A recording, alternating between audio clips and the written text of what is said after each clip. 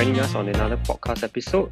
Our listenership haven't quite skyrocketed yet, but we're seeing much more traction as we release new episodes and tackle personal and business financial topics in Singapore. So thanks everyone for tuning in.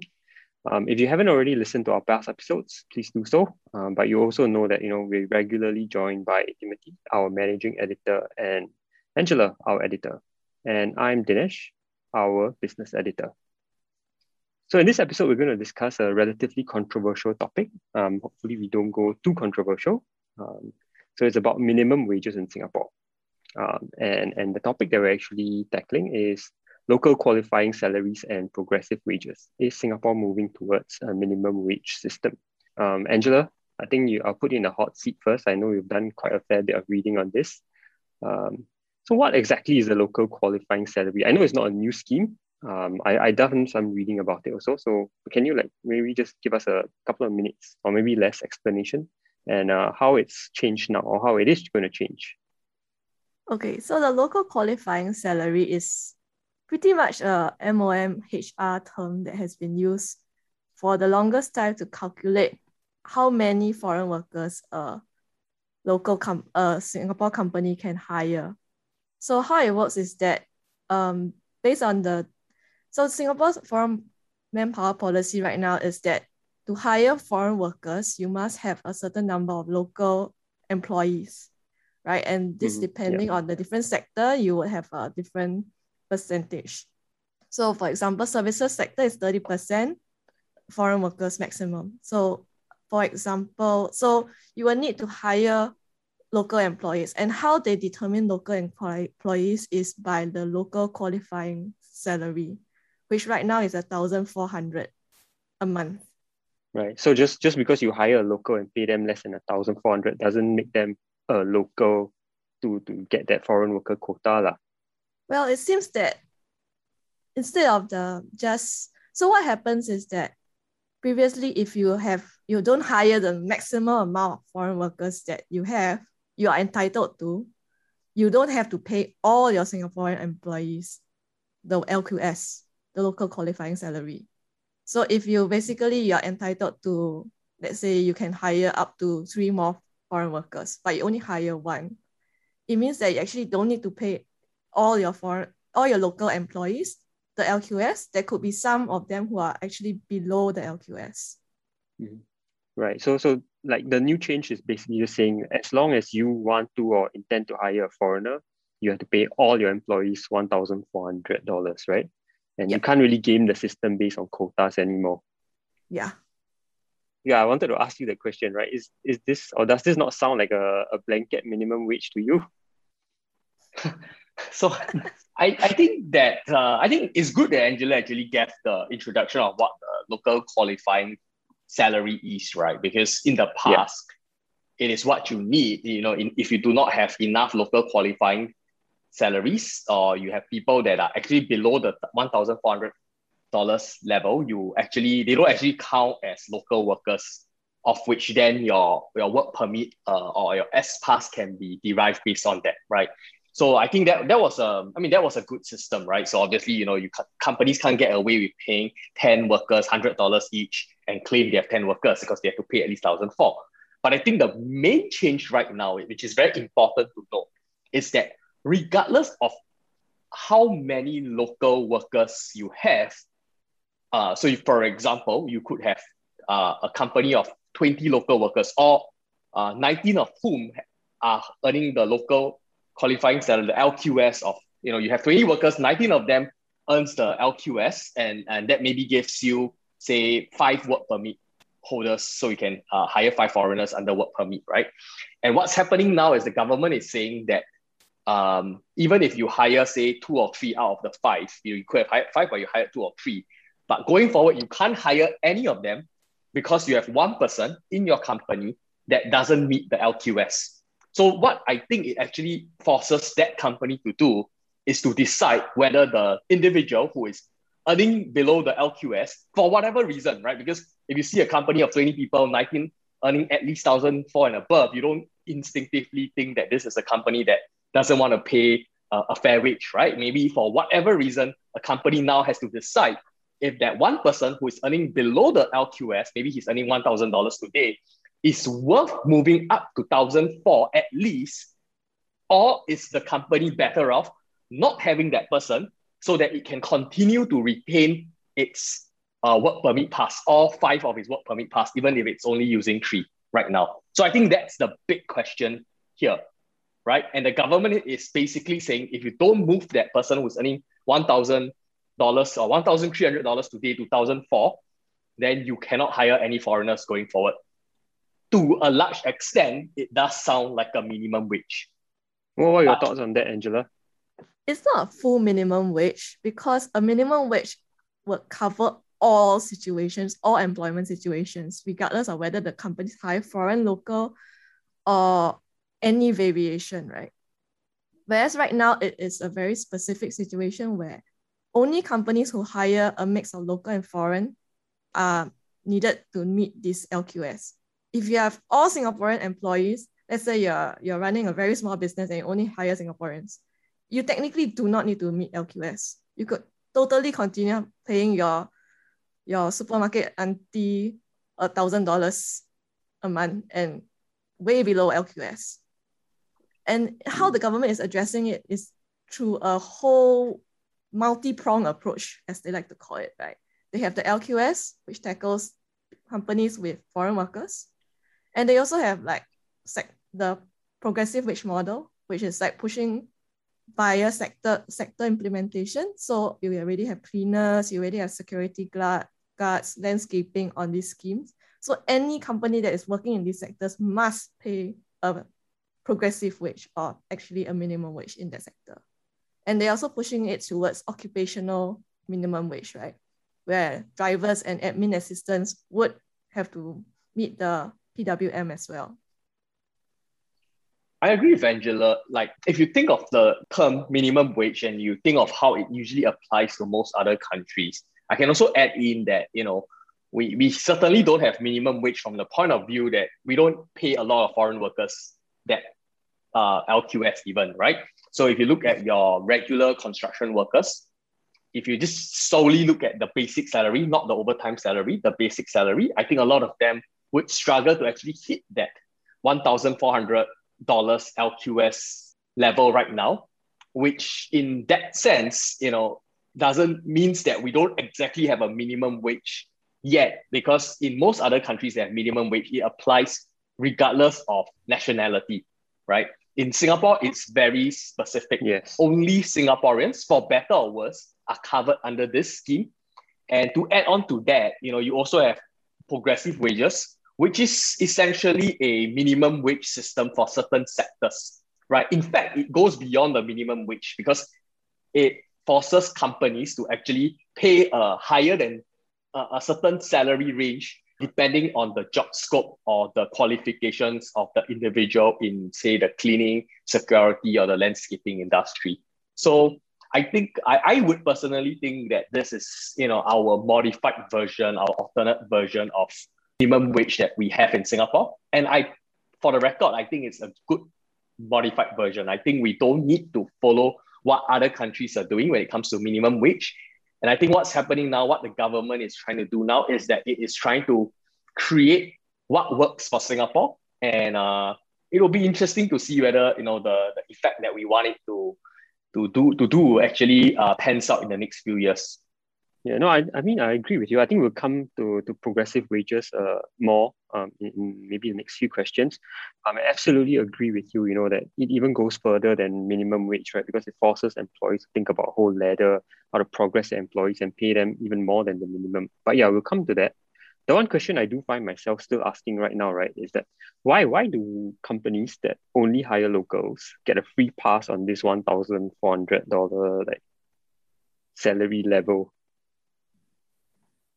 I think, I mean, in some sense, I feel personally, and I think PM Lee, I'm not going to try to put words in his mouth in case I get in trouble, but I thought he alluded to this in his speech, which is that for a lot of companies that hire foreigners on, say, S-Pass, there is in some sense a minimum wage that they are required to already pay, right? So I think from the government standpoint, it's trying to make this fair, right? So if a company who's hiring foreigners already have to meet certain minimum salary requirements for both, say, S pass and E pass, then why shouldn't we expect that same company to also achieve at least a minimum salary as defined by the government or MOM when it comes to local workers? So personally, I think that makes sense. Whereas for local companies or for companies that don't hire any foreigners, well, I mean, that's also another topic, but I guess the logic here is that, they do not actually, pay any certain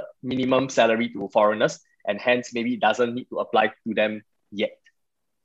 If you look at the report that the tripartite party just put up, right, they say that only like 6% of lower wage workers belong to that category, and they are mainly in like maybe like local mini marts, very small, maybe even family-owned businesses, of which maybe you don't need to pay that much because part of it is like you are already part of family business, and maybe part of it is also they are employed not really because they are really need the job, like the job requires them to be working, but it is more of to keep these people employed.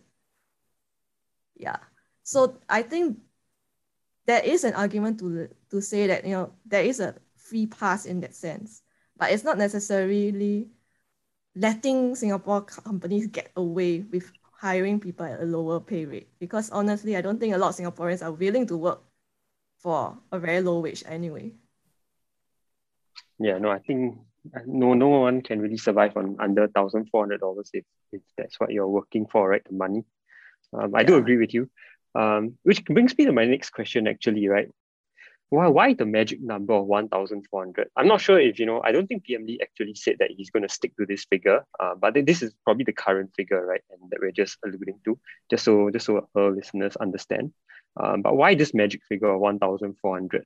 I think from what I've read, and you guys can chip in here, I think about 5-6 years ago, we were already quite close to this 1,400 figure for our bottom, 10% of wage earners in Singapore.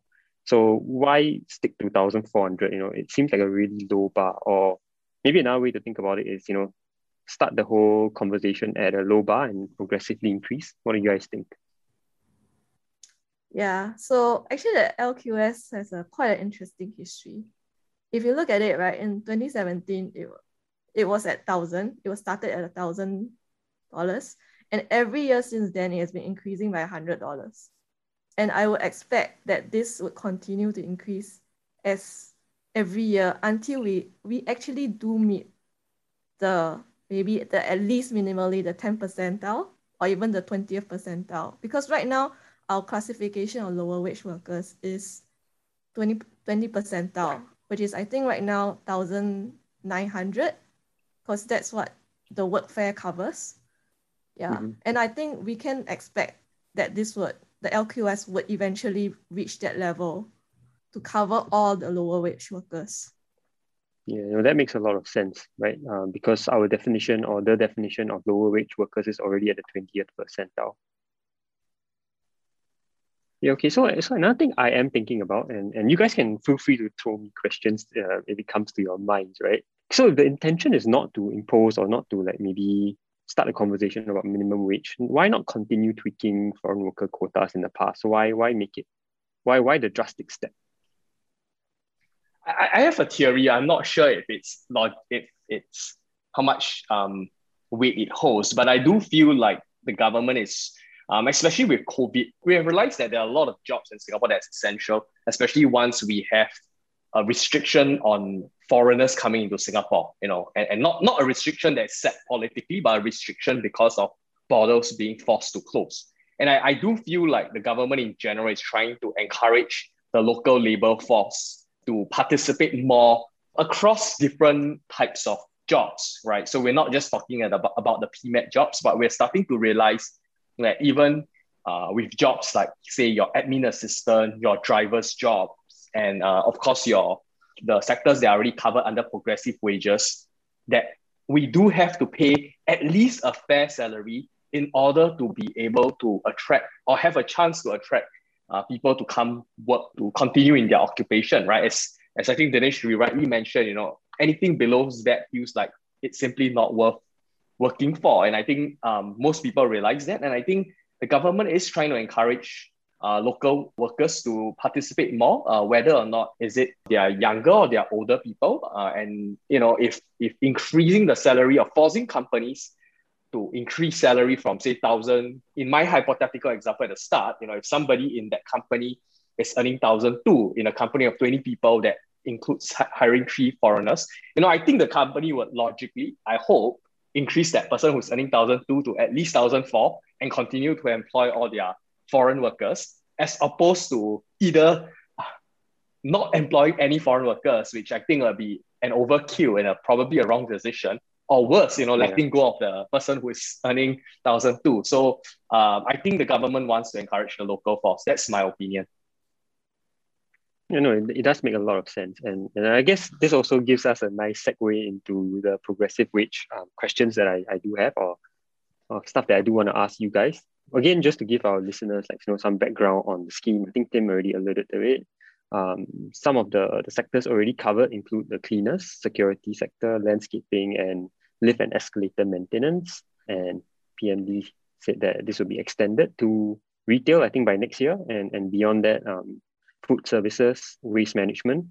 And I think interestingly, it also applies, or it will apply to occupations, regardless of which sector you are in or workers are in. So this includes administrative assistants and drivers I had earlier.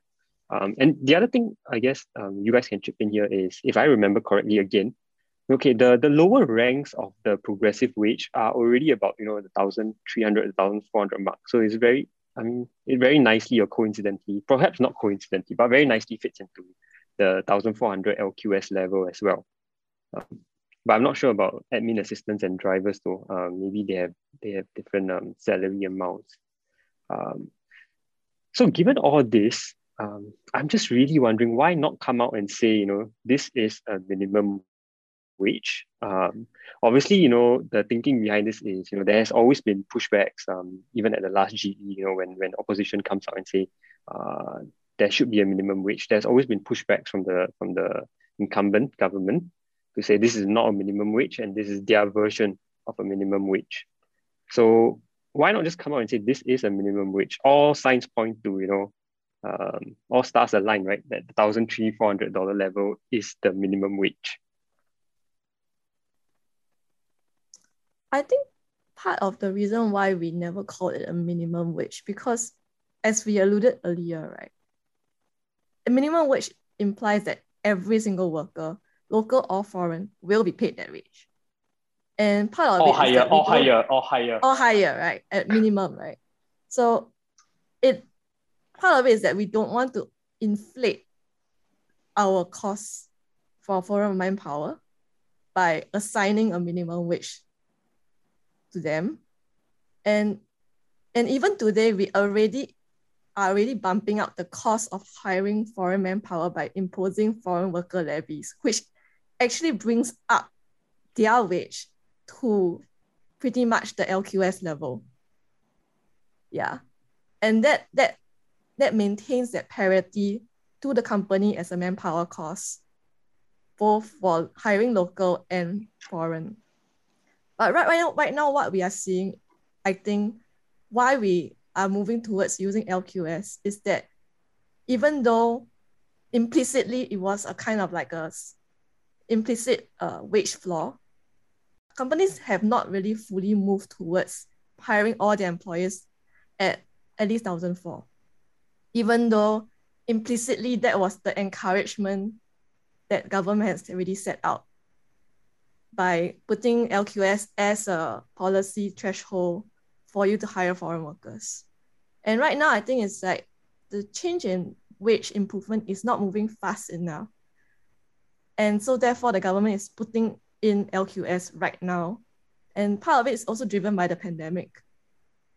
I think one thing that we need to be careful about, and I feel like this may be an issue in the future, in a few years' time, is that especially I was actually very surprised when the government mentioned progressive wages for certain occupation, right? And my surprise was actually the fact that the government is quite clear in saying that admin assistant, it's I think 1,005 and drivers is 1,750, right? And I think, Dinesh, you were saying that if you were looking for a job and let's say you just graduated from school or you haven't gone to uni and you're just looking for a part-time job for a year or so, or you may actually look at this minimum salary, and kind of like determine for yourself which is a better job based on whether it pays a bit higher, right? And my worry is that, we always talk about in Singapore, we don't want to, judge somebody based on their jobs or how much they're earning. But actually what's happening is that the policymakers are actually ascribing a minimum value to some of these jobs. And the result and the effect that we want to avoid is a situation where people shun certain jobs because they think that it's considered as a lower class or not as good a job compared to one that maybe has a higher salary being set aside as the minimum base. What do you all think? It's true that certain occupations are less in demand. Like if you take a driver versus an admin assistant, most people will pick the admin assistant if in terms of job scope, right? It seems like an office job, seems a bit easier. And part of it necessary, but not necessarily so, but that's the perception that you have versus a driver who's like driving around and having a PWM by sectors does allow some level of wage adjustments, right? So sectors that are like cleaning, which is not really well received, would typically use a higher wage to attract people to the sector versus a blanket minimum wage, which would not allow any wage differential. I think you both bring up good points. I guess with progressive wages, we are able to adjust sectors that we want to push people into, especially when there are drastic shortages, right? But yeah, in a few years' time, we could look back at the progressive wages or even LQS and see, that certain sectors suddenly become labeled as, sectors that require progressive wages. I don't know whether that's a good or bad thing. Do people want to join sectors that require progressive wages, as a label? That could be another thing to think about. Again, it's based on memory. Don't fault me or don't hang me out to dry if I'm wrong. But I do remember during GE 2020, Dr. William Balakrishnan was on a televised debate, and I think he did mention that he wants progressive wages to be extended to all sectors one day, or alluded to something along those lines. And I guess if we do move towards that, then there wouldn't be that label so much as a concern. One of the areas which I'm not sure about how the government is going to approach this is that I do think that there may be a small percentage of current local workers that may be employed but with disability, and that there are companies that perhaps are training these people, but maybe because of the fact that these workers that have a bit of disability, they may be a bit slower, or there's adjustments, and these companies would maybe pay them lower than what the LQS currently is. And I'm not too sure what is going to be the policy pertaining to this, but I certainly hope that companies that are currently hiring people with disabilities do not actually get penalized for doing so. In fact, I think we should be supporting these companies, right? Because just getting them to train people with disabilities to work well, is by itself something that it's already something we should support. And certainly hope that this LQS, which is now a requirement if you want to hire any foreign workers, will not discourage such companies from doing so. Yeah, no, I totally agree. I think now that you mention it, I have come across some companies doing those things, and they hire people with disabilities, obviously at a much lower salary, because sometimes also they have much lower responsibilities and maybe hours put in, right? So yeah, there should be some flexibility exercise there. And yeah, PM Lee did also speak about a lot of other important topics. Some of them includes, discriminatory practices at the workplace, which was actually quite a large chunk of the speech that he did give. And he also talked about race and religious issues. And we did write about some of these things in our articles on our website, so you can head there to read up more about these things if you're interested. And as always, we hope to see you at our next podcast episode again. Thanks, Tim and Angela. Thanks. Bye. Thanks.